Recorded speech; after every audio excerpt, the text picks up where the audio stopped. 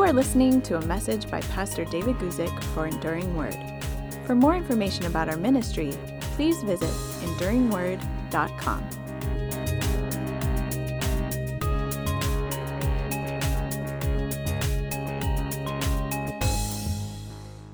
Hello, everybody.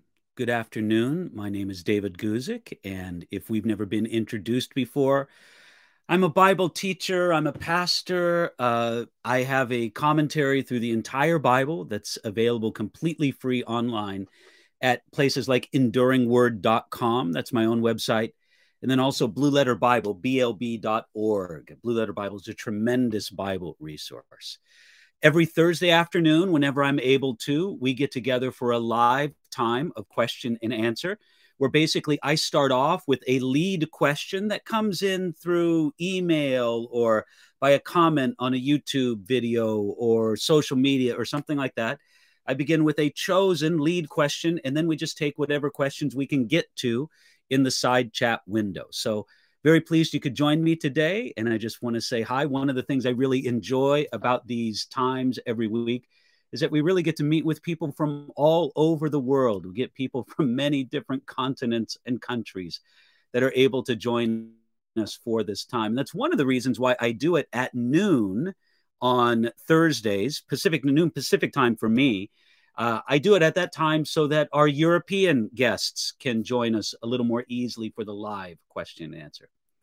On today's question and answer program, I want to begin with this question that came in from Jessica. Here's the question. I summarized it with this phrase, can we hinder the word of God? But let me read to you Jessica's brief question. She says this, on your teaching, being doers, not hearers only, from James chapter 1, by the way, that's third in my James series on the YouTube channel.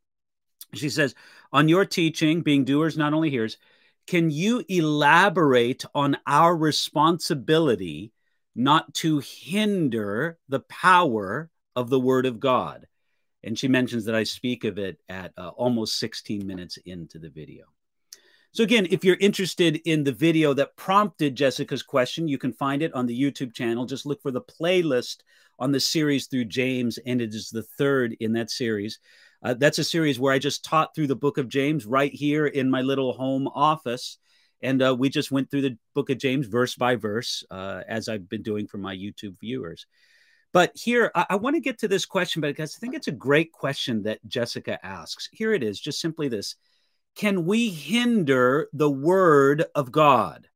Now, like several areas of biblical truth, this is something of a complicated answer because the Bible speaks about this in at least two ways. Let me explain to you what I mean. There are some passages that speak of the fact that God's word can't be hindered and that God's word will always accomplish God's purpose.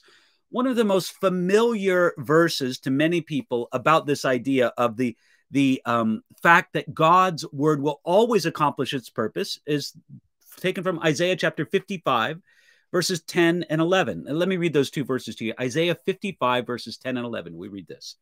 For as the rain comes down and the snow from heaven, and do not return there, but water the earth and make it bring forth and bud, that it may give seed to the sower and bread to the eater, so shall my word be that goes forth from my mouth. It shall not return to me void, but it shall accomplish what I please, and it shall prosper for the thing for which I sent it. You see here, under the inspiration of the Holy Spirit, the prophet Isaiah used this beautiful analogy between the water cycle that waters the earth.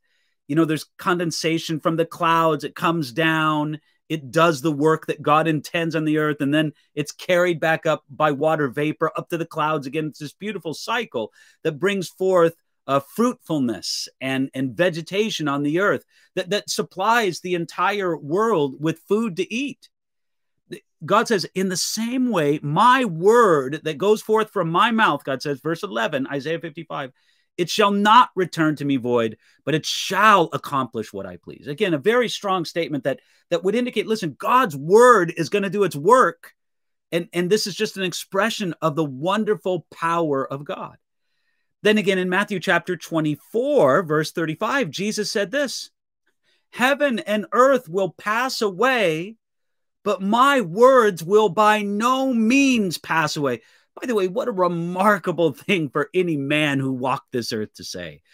This is one of the many reasons why we believe and we know that the Bible teaches that Jesus Christ, Jesus of Nazareth, who walked this earth, he was and is God. Now, we know that that's an astounding statement to make, that someone who had flesh and blood and walked this earth, and if we were to meet him on the earth today as he was back then, he would seem physically and around him to be a normal man, but that man was in fact God. And Jesus' deity was expressed so many ways, but one of them was, he said, again, I'll read this statement to you. Matthew chapter 24, verse 35, heaven and earth will pass away, but my words will by no means pass away. In other words, God's word is eternal. It's fixed. It'll accomplish everything that God has intended for it. And then I'll just read you one other statement. I could find many. I'm just giving you 3 examples of statements that seem to indicate to us that God's word will always accomplish its purpose. 2 Timothy chapter 2, verse 9, Paul said this, the word of God is not chained. The contrast there, of course, was that Paul was in Roman imprisonment as he wrote that letter of 2 Timothy. Paul was in chains, but the word of God is not chained. So again, these are examples of passages of scripture that speak to us of the one aspect. The aspect we know, we understand, God's word is mighty, it's eternal, it's powerful, it's not chained. It will fulfill every purpose that God has for it. Now, on the other side, there are other passages that speak of the potential of human resistance, the activity or rebellion of human beings hindering the work of God's word in some way. For example, in Mark chapter 7, verse 13, Jesus spoke to the religious leaders of his day, and he said this, you are making the word of God of no effect through your tradition, which you have handed down. Again, that's a startling statement. Jesus said to the religious leaders that they were making the word of God of no effect. There was some effect that at least potentially God's word could have had, but was not having, and they were defeating it because of their reliance on these traditions that had been handed down. And Jesus said, and many such things you do. So there's one example. Mark chapter 7, verse 13, Jesus himself spoke of making the word of God of no effect. In 1 Corinthians chapter 9, verse 12, Paul, the same one who spoke about the word of God not being chained, said this, if others are partakers of this right over you, are not we even more? Nevertheless, we have not used this right, but endure all things lest we hinder the gospel of Christ. Again, the way Paul phrases that, there was at least the potential for Paul to hinder the gospel of Christ. Now, just understand this. In context, in 1 Corinthians chapter 9, Paul was writing about his right to be supported by those to whom he ministered. Paul speaks about that, and the Bible at large speaks about it in many places, that those who receive spiritual ministry, they have a right to support, at least in some way, those who bring the ministry to them. Now, Paul said, I have this right. Notice, if others partake of this right over you, are we not even more? Paul said, I have the right, Corinthians, to be supported by you. But Paul insisted, notice it's verse 12, it's so powerful. Nevertheless, we have not used this right. Paul would say that he had the right to be supported by those to whom he ministered, but he would willingly set aside that right when it was better for the cause of Jesus Christ. Now that brings in a whole nother excellent question about should pastors, ministers be paid? Should they be supported? All that. But Paul would say they have the right, but it's not always advantageous to use that right.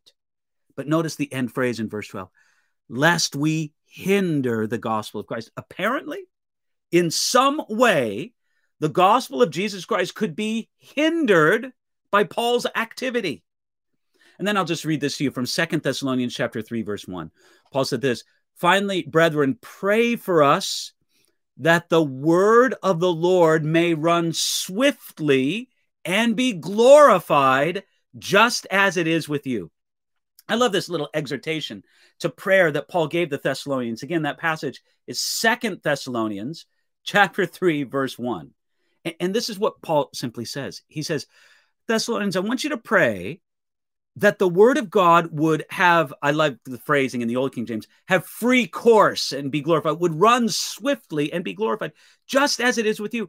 God's word did a wonderful work among you, dear Thessalonian brothers and sisters. Pray that it would continue to have that work among others. Now, the implication there is, if they did not pray, it wouldn't have the same effectiveness. And I'll just give you one more quick example on this end. The parable of the soils. Do you remember that? Jesus gave the parable of the man who went out to sow seed in the different types of soil.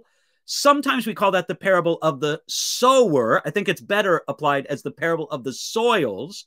You'll find it in Matthew chapter 13, Mark chapter 4, Luke chapter 8.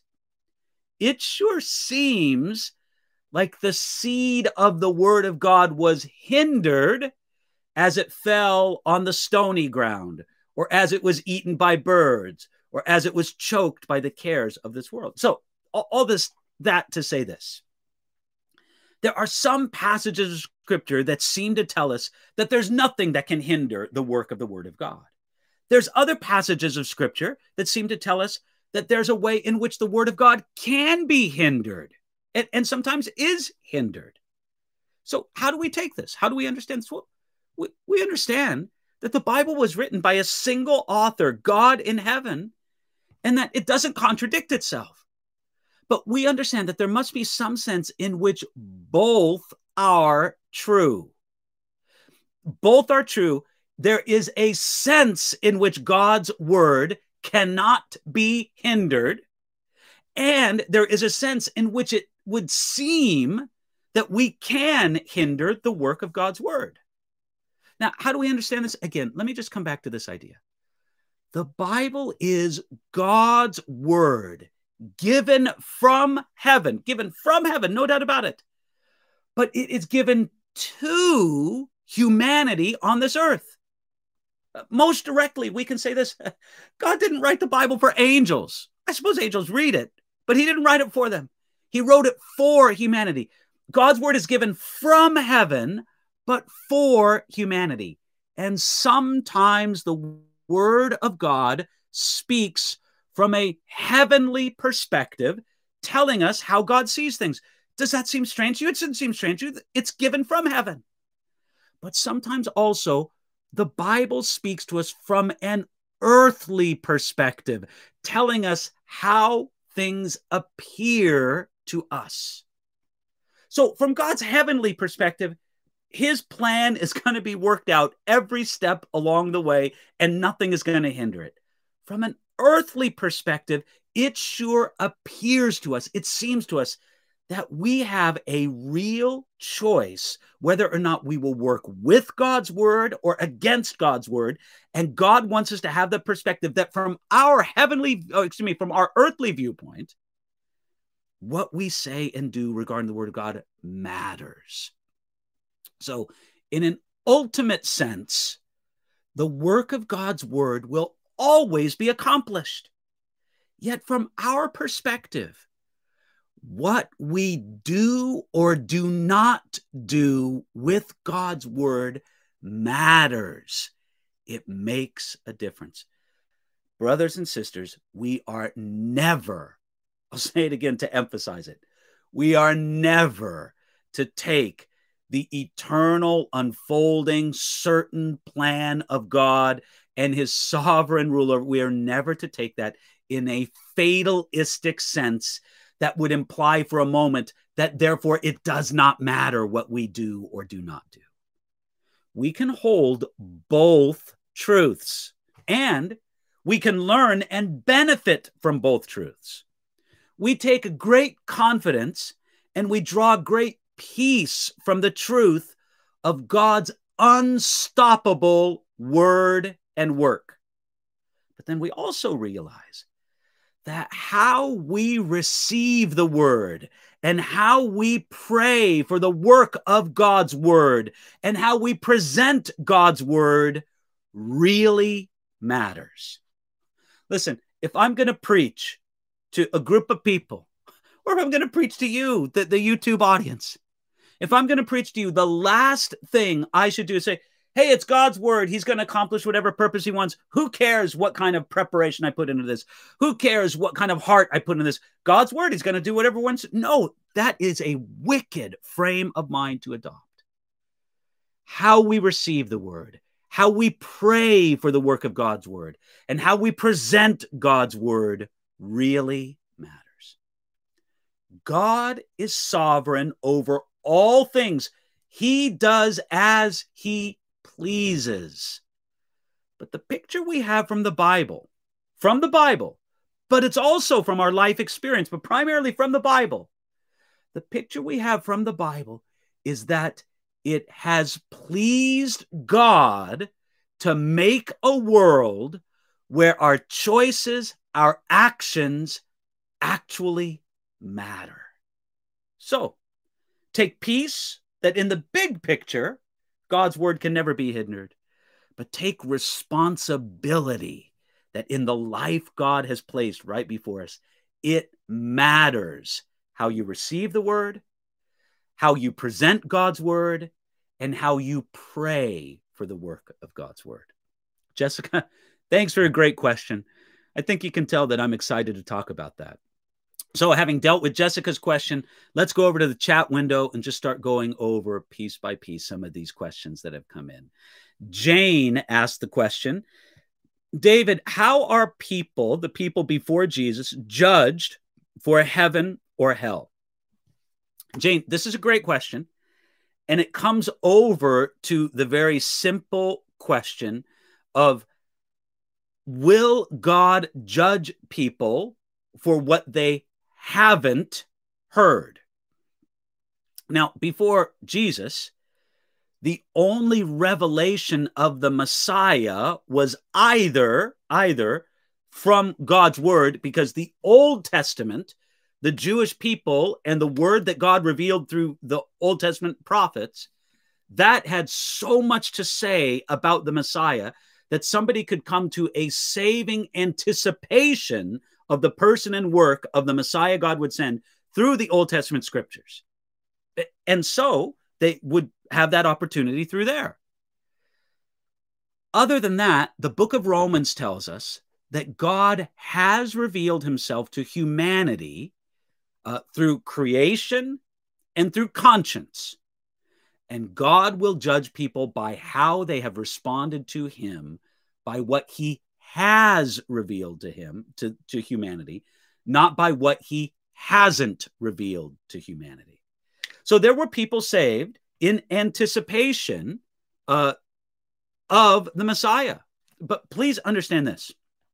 When you ask that question, how are the people before Jesus judged for heaven and hell? Before the finished work of Jesus Christ on the cross, before he instituted the new covenant, there was no one who was saved by works alone. Nobody. It had to be by faith through God's provision in the Messiah that would come. There's nobody who's been saved by their own works ever. We are rescued in light of the work that Jesus the Messiah did as we look back to it. Before Jesus did that work, people were rescued by their faith in what the Messiah would do, looking forward to it. But it all centers at the cross. Jane, I hope that answers the question for you. It's not like God had one system of salvation before and another system of salvation after the cross. It's just that one looked forward to what the Messiah would do, and the other looks forward back to what the Messiah has done. Christian asked the question, Hi, Pastor David. I've heard several church leaders say that God is in charge, but not in control. Is this statement biblically correct? Christian, as with many questions, that statement, God is in charge, but not in control, it really matters how a person defines that particular saying or question. And it really comes down to this. What a person is trying to say in a question like that, I believe, is that God has a plan of the ages that he's in charge of, and everything is going to reach its appointed end to the very end. Now, at the same time, God does not have a meticulous control over every single event that happens. That's what they're trying to express through that statement. God is in charge, but not in control. I tell you what, I don't think I favor that statement. I don't have a problem with God being in control, but God, as I said before, God is in control. He does as he pleases. And again, I said this in our opening question, but it has pleased God to make a world where our choices, our actions actually matter. God is in control, but as an expression and an incorporation of that control, somehow, and I believe there's an element of mystery here. I don't feel like I have to explain it. I just think it's true from the Bible, that it doesn't eliminate the meaningful expression of our choices and our actions. So I think God is in charge and in control, but I think that perhaps what people are trying to indicate through a statement like that is they're trying to maybe eliminate an aspect of fatalism that some people have. I don't know. I think that's the best I can do with that there for you, Christian. All right, Jane says, I'm a little confused about the millennium kingdom. Who will live in it? Risen Christians. All right, Jane, let me address your question here. And again, I always preface my answers to questions about eschatology with a recognition that there are many different opinions about these things in the Christian world. And what I'm going to tell you is not like a universally accepted opinion. It's my perspective. It's my sincere belief about what the Bible teaches. But there are other people who sincerely believe differently. So with that sort of caveat, this is my understanding. The citizens of the millennial earth, when Jesus establishes the millennial earth after his return, will be those people who have survived the Great Tribulation, survived Armageddon, and who have been approved by the judgment of the nations that Jesus described in Matthew chapter 25. They will be the sheep, not the goats. I believe that the judgment of the nations in Matthew chapter 25 does not describe those who will be destined for heaven or hell, but those who will be destined for hell or the millennial earth, those people who have survived the Great Tribulation and Armageddon. Those will be the citizens of the millennial earth. We, risen, resurrected, glorified believers, we will be present at the millennial earth, but as the servants of Jesus and as the administrators, the civil servants, if you want to use that phrase, of his kingdom. We will help Jesus rule over the citizens of the millennial earth. And again, I want to acknowledge this is not a universally held opinion among Christians. It's my perspective, trying to make the best sense I can from the scriptural evidence. But I believe that that's it. We alive and we exist. Now, some people say, well, I wanted to be in heaven when I'm resurrected. I don't want to be on the millennial earth. Look, I believe that believers in their resurrection bodies will have free concourse, free travel, if you will, between heaven and the millennial earth. That you won't be excluded to only be on the millennial earth, but you'll, so to speak, work on the millennial earth. And then you'll also have access to heaven as well. Even as we believe that for the most part, angels have access, excuse me, between heaven and earth. So Jane, that's the best way I could explain it.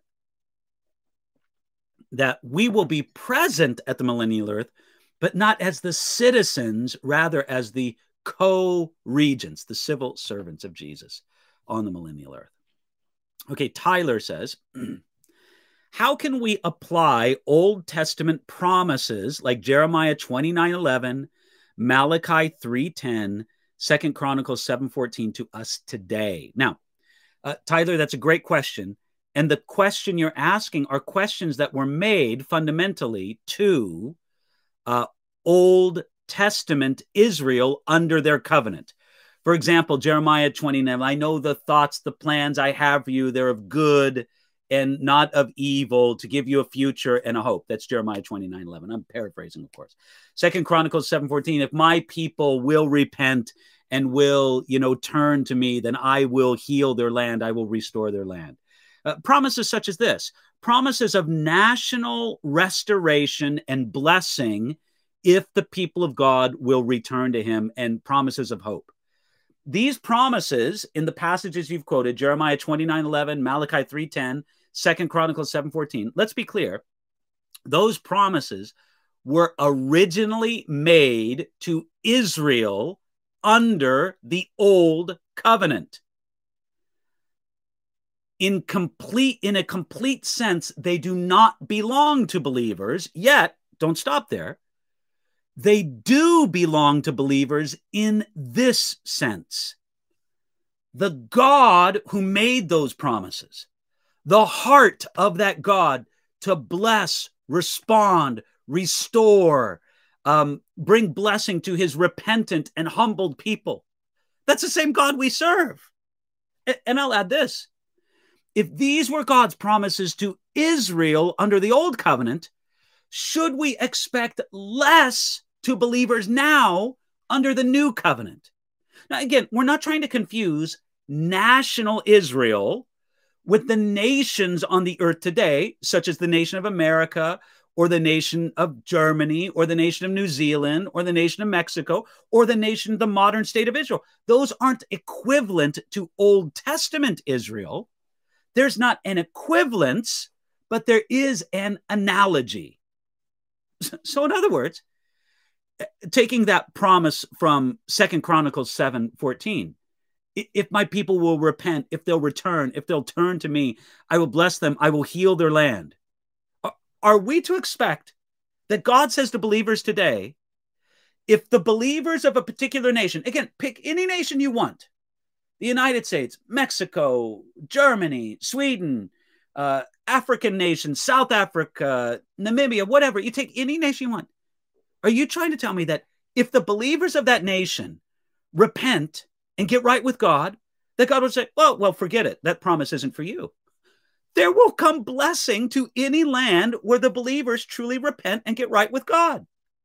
Now, it won't be exactly the same as it was for national Israel, but we shouldn't expect God to be stingier under the new covenant than the abundance of his promises under the old covenant. So we just simply recognize, yes, it's true. These promises are not directly made to us today. They were made to Israel under the old covenant. But those promises show us something about the heart and nature of God, and that's the God we serve today. And if anything, God is more gracious, more generous under the new covenant than he was under the old. So again, I think it's possible to take these promises in a wrong way. But one of the wrong ways that it's possible to take these promises is, well, that's for Israel, doesn't have anything to do with us. Yes, it has something to do for us. Not everything, as it would be for Old Testament Israel, but certainly something. Tyler, I hope you can tell that's a question I'm kind of excited about. So I gave you that kind of answer. Okay, Conservative writes this. Greeting, Pastor Guzik. I was wondering what your opinion is on lordship salvation. From reading your work, I would assume you agree more with the lordship camp. On that assumption, aren't the free grace proponents preaching another gospel as mentioned by Paul? Another gospel could be either one and either in danger of damnation. Okay, Conservative, I would have to, what you'd have to do is put before me, a careful explanation of what you title, because you're not the only one who uses this title, but I've heard this title before, the free grace position. If a person's position is this, that repentance has nothing to do with believing, saving faith, then I would disagree with that. If somebody wants to completely separate, make an absolute separation between faith and repentance, and say that somebody can have true believing, saving, converting faith, and that has nothing to do with repentance, then I would strongly disagree with that. I don't know if I like the term lordship salvation. Look, I don't like a lot of terms that people use. I like Bible terms as much as possible. So lordship salvation, free grace. Listen, I'm not a fan of terms on either side, but I will say this. I am a big fan of repent and believe salvation. I'm a big fan of understanding that true faith in Jesus Christ, saving faith of Jesus Christ, will have an element of repentance to it. We're not saved by our repentance. And on this side of eternity, nobody repents perfectly, just as nobody believes perfectly on this side of eternity. But repentance is a true companion to saving faith. That's why the Bible frequently uses the terminology repent and believe, believe and repent, because they are actually, I believe, two sides of the same coin. And they're two aspects of the same work. I can't truly turn to God without turning away from sin and self. The turning away is called repentance. The turning to is called faith. So that's how I would explain it. And I would say that if there is an effort to completely separate faith and repentance, that is not a true gospel. That is actually so confusing as to be dangerous what our proper response should be to the gospel, the good news of Jesus Christ. So I hope that helps you there, conservative. Jose says, can a couple that are not married be baptized, or do they have to get married first and then be baptized? What does the Bible say about this? Your thoughts, please. Okay. Jose, this is a question that I would kind of put in the category of a pastoral question. In other words, this is the kind of question that's best answered with a pastor or a mature, qualified believer, but I'll just say a pastor. I'm not saying that every pastor, only pastors can deal this way with people. Pastor sits down with the couple and talks to them and sees in detail where their life is at. Now, in general, and again, I'm speaking in general, how this general knowledge applies to specific situations needs to be done on a very personal basis. But in general, if you're speaking about a couple that's living together as if they were husband and wife, and when I say living together, I don't mean roommates. I mean they're living together and having intimate relations as in marriage. If you're talking about a couple that's living together as if they're married, but they are not married, that couple should set that right in repentance, and they should get baptized. They can set it right in repentance by getting married, or they can set it right in repentance by separating and no longer living together as if they were husband and wife. They should do that. And if they truly believe and have put their faith in Jesus Christ, they should be baptized. Both the repentance and the getting baptized are valid expressions of obedience. To obey Jesus means to obey what he says about sexual morality and about marriage. To obey Jesus means to do what Jesus has said about baptism.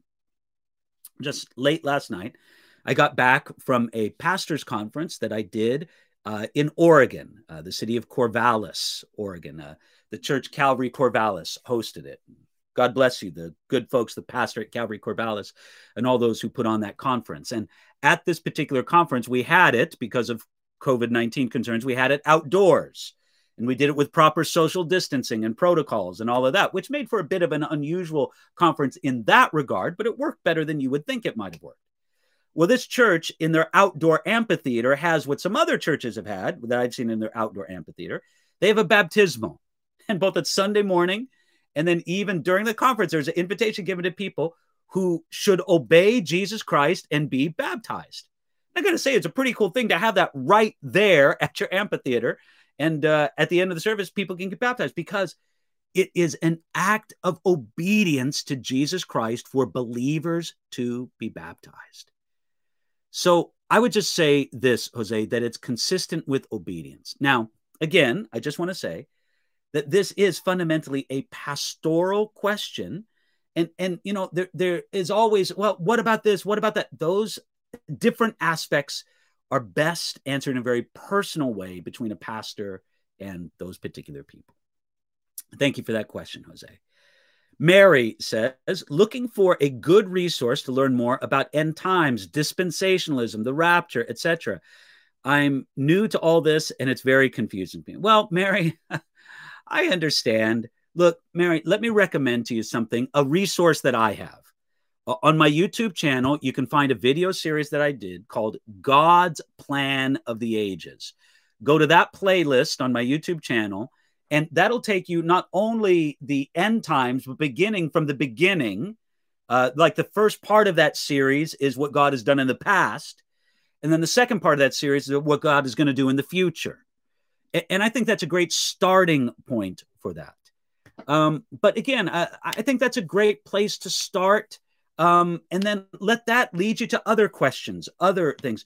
Read just some good biblical commentary. You could go to my website, enduringword.com, and look at what I have to say about Daniel chapter 9, what I have to say about Matthew chapter 24, and then other people that again speak about these passages of scripture that are relevant to eschatology. You could go through my audio series on the book of Revelation. But again, there's other resources out there, but I really would recommend that you start with my series, God's Plan of the Ages. And again, I don't blame you for being somewhat confused. As I said before, eschatology is an area where Christians over the centuries have had disagreements. That's okay. What we need to be united on is a simple truth. Jesus Christ is coming again, and we need to be ready for his return. That is something that I hope every Christian can agree upon. Thanks there for that question, Mary, and God bless you. Conservative says, how does a particular eschatological view determine the way we present the gospel, if at all it does? Thank you. Okay. Conservative says, again, how does a particular eschatological view? Well, what is eschatology? Eschatology is the study of the end times, of last things, what's going to happen at the very end.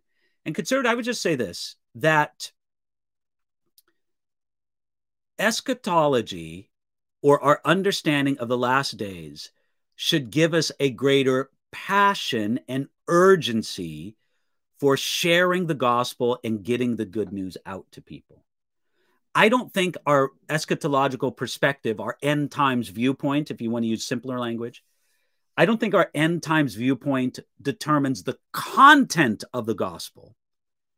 The content of the gospel is simple and plain. It is the person and work of Jesus Christ, especially what he did for us at the cross and at the empty tomb, his resurrection, to atone for our sins and to make us right with God, all those who put their trust in him. That's sort of a informal statement of the gospel itself. Our understanding of the end times doesn't directly affect the gospel message, but it can and should affect our urgency in sharing that message. So that's the best way I'd answer that question there. Susanna says, Who is the parable of the 10 virgins referring to? Well, Susanna, that's very interesting. And that's a question that basically I'll just give you an off the cuff answer. You know, sometimes people ask me questions and I just sort of have an immediate answer, but there's there in the back of my mind, man, I wonder if I studied that a little more closely, if I would have a different opinion on that. So maybe I would. Maybe if I studied it more closely, I'd have a different opinion. But Susanna, I'll give you my off the cuff answer. You're referring to a parable that I believe is in the Gospel of Luke. I might be incorrect about that, but a parable about the return of Jesus and readiness for the return of Jesus. And I would just say this, that the parable of the 10 virgins speaks of the people of God in the broadest sense. Now, sometimes we refer to the people of God in a more narrow sense, meaning those who are actually born again, those whom God knows to be his. But sometimes we use the people of God in a broader sense, which is fine as long as we know what we're talking about, as being all those who would just, anybody who would lay claim to being in God's family. Now, you know this, don't you, Susanna, everybody out there? Not everybody who claims to be right with God is right with God. Do we understand that together? Not everybody who claims to be a Christian is a Christian. So I believe that the parable of the 10 virgins refers to the people of God in the broadest sense. Those who lay claim to being the people of God, those who claim to be Christians. And of those, some of them will be ready for the return of the Messiah, the bridegroom. Some of them will not. So that would be my off-the-cuff answer, Susanna. Maybe if I went back to the passage, spent more time, I might have a different answer for you. But that's the one I can give you here on a live question and answer on a Thursday afternoon. Thank you for that. Ed says, how does the Bible explain dinosaurs? Well, Ed, I would just say this, not in as much detail as we wish it did. But let me just say this. Obviously, if God created everything, then dinosaurs were part of that creation. If dinosaurs are no longer on the earth today, which apart from movies like Jurassic Park and all the rest, I think we can say pretty categorically, dinosaurs are not on the earth today, then at some time they became extinct. When they became extinct, we don't exactly know, and the Bible doesn't have much to say on it. Were they extinct before the flood? Maybe. Were they extinct after the flood? Maybe so. We don't have answers from this. But all we can say from a biblical perspective, yes, since we believe dinosaurs existed, the skeletons and all the rest are pretty good evidence that they existed. They were part of God's creation, and at some time they became extinct. Before the flood, perhaps, maybe some species not. Maybe the dinosaurs were a almost dead species before the flood. Maybe a few dinosaurs, maybe dinosaur, please don't make this seem silly. Maybe dinosaur babies were on, they didn't have to be huge creatures, were on the ark, and maybe they perished, the last remaining ones perished very quickly in the world after the, I don't know. The Bible doesn't say, so we can't say categorically. But we can say that they were part of God's creation, and at some time they simply became extinct. It is amazing to see the glory and the wonder of God's creation, even in species that are now extinct. Amazing. So really, that's all we can say. And much beyond that is just simply speculation. And it's fine for people to speculate about this or that, having to do with the Bible and archaeology and paleontology and all the rest of it. It's fine for people to speculate as long as we know they're speculating. And okay, well, fine. You can have your speculation. I can have mine. And we'll just kind of figure it out along the way. Okay, next question here comes from Z, or maybe I should say from Myers. Can you expand on the command to be fruitful and multiply? Many Christians I know believe it's a sin to limit the number of children you have or space them out how you would prefer. Basically, they believe you should have as much children as possible if you can biologically, and they use this verse to justify. And on that subject, is it a sin for a Christian couple to not have any children if they prefer that? Appreciate all you do, Pastor David. Well, Myers, let me just say that we have a general command that we should be fruitful and multiply. The Bible doesn't give us specific numbers, specific, strategies for being fruitful and multiply. And of course, I'm not talking about the strategy of how babies are made, but how they should be spaced out or anything like that. It just simply gives us a general command. And with that general command, I believe that it is up to each individual married couple before God to understand what that command means for them. I do think that if people do not have children out of fear, and again, I'm not talking about physical fear. I mean, listen, and this is another situation where there are so many potential variations on this. Someone has a physical problem and it would be very dangerous for them. I just remember hearing the other day about a couple, and the woman had some kind of deformity of the spine that you wouldn't tell just by looking at her, but she had some kind of deformity of the spine that made it very dangerous for her to bear children. And so this really affected how many children they thought they could have. So I'm not talking about fear I'm talking about fear having to do with financial fear having to do with the practicalities of life, fear having to do with where the world is going, all this. I don't think that those kind of fears should hinder how many children a family should have.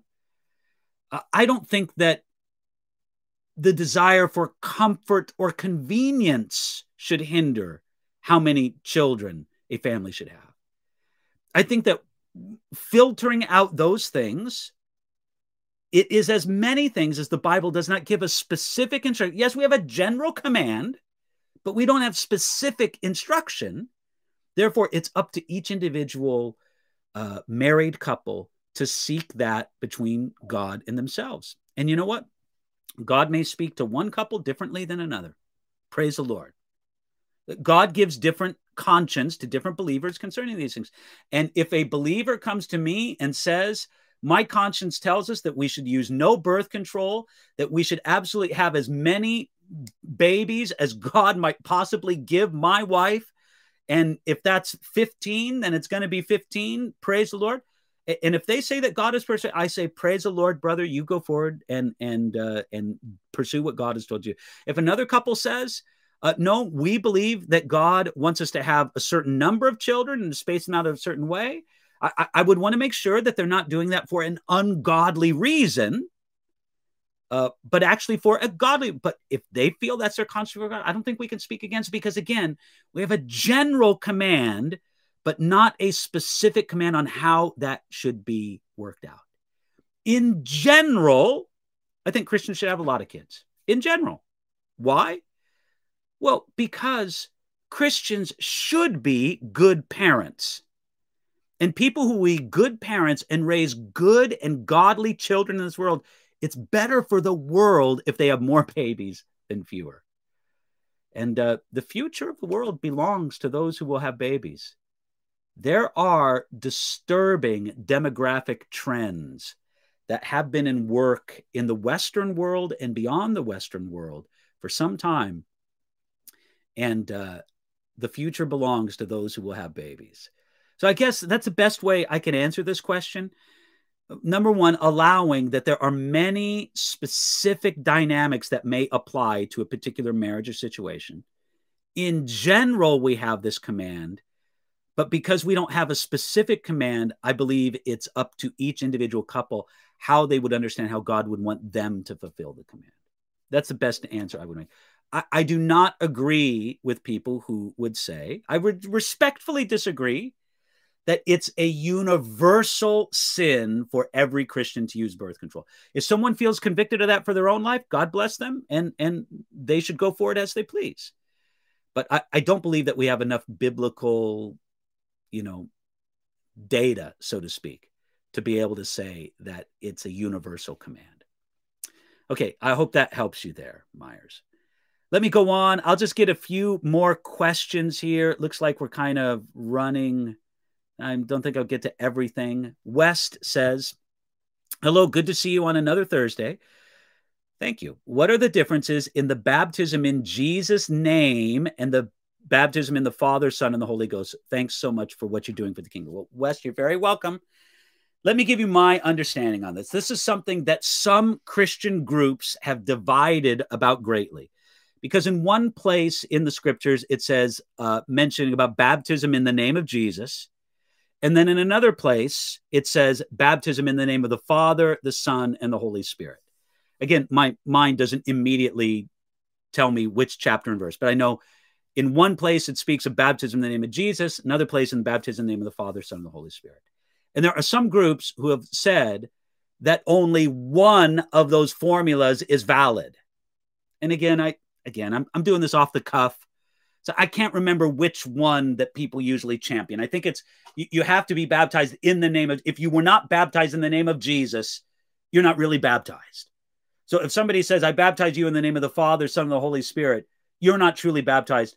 The formula has to be you're baptized in the name. I think that this is making strange things out of word formulas. But I will say this. Whenever I baptize somebody, this is what I say. I say, in whatever words I may say before or pray for them before, when it actually comes down to putting them under the water, I say this: I baptize you in the name of the Father, the Son, and the Holy Spirit. I baptize you in the name of Jesus. And then I put them under the water. That way I figure if anybody comes back to them later and says, well, what name were you baptized into? All their bases are covered. So that's how I do it when I baptize people. You want to be safe, you could say that just so that somebody can't come along later and hassle them. But again, the power of baptism is not in the word formula that's used as if it's some magic incantation. It's in what baptism illustrates, that is the cleansing of sin and new life in Jesus Christ, being buried with Jesus in water and coming up out of the water. The power of baptism is in the spiritual reality that it illustrates. It's in the declaration that it provides, and that it is it as an expression of obedience and faith in Jesus Christ. These are the things that express the power of baptism. It's not in a particular word formula that's used. All right, I'm kind of wearing out here, so I'm going to take one more question from Jennifer, although I want to say blessings and greetings to you all. Kristana, Caden, Ruth, hello. Nice to see you again. Conservative again. Let me just deal with this last question from Jennifer, and I'll save the rest of the questions for later. It says this. Jennifer asks, blessings, Pastor. If some people died during the millennial kingdom, do you think there will be cemeteries? And where do they go when they die? What do you think? Thank you for addressing this. Okay, Jennifer, again, let me say that your question's fine, but it involves some measure of speculation. Again, which is fine. We just want to recognize when we're standing on firm scriptural ground and when we're just trying to figure out by things that the scriptures suggest. So this is what we know. The Bible says that during the millennium, there will be death. People will die. They will die at a much later age, just sort of a restoring of the strength and the vitality of the earth in a pre-flood aspect. But people will die. I suppose people will be buried. And I believe that they would go to judgment after their death. The Bible speaks of Hades, the place where people go before the final judgment, being in existence until the judgment. So I would say this, and again, I'm speaking off the hand here, so maybe I'd give a different answer if I considered it later with more time. I would say this, that believers who die, because not every citizen of the earth will necessarily be a believer on the earth during the millennium. Those who help govern the earth will be resurrected believers, but the citizens of the earth will have a choice to believe or not. If a person is a believer during the millennium, they'll go to heaven, just as any other believer. They'll be resurrected and go to heaven. If a person is not a believer, they'll go to Hades and await the final judgment, much as we would say is the case right now. Again, you're asking questions that we wish the Bible told us more about, but doesn't. So we just do the best we can with the data that we have. Okay, that's going to be it for today. Thank you for the many questions. I'm sorry about the questions that I couldn't get to, but I'm so pleased to be able to join you today for the questions that I can get to. And I expect to be back with you, God willing, and if we live, next Thursday. Thank you for the likes, clicking the thumbs up. Thank you for the subscriptions, all the rest of it. I guess we're supposed to say that. But look, I'm just grateful for everybody who participates right alongside with this work that we do. Very grateful for those who help to support the work in their prayers and in their donations. God's doing some great stuff, and I'm very grateful for it. So thanks. Join me again this next Thursday. Blessings to you, and thanks for joining me today.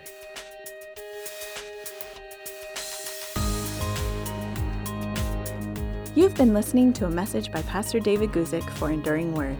For more information about our ministry and how to grow in your relationship with Jesus, please visit enduringword.com.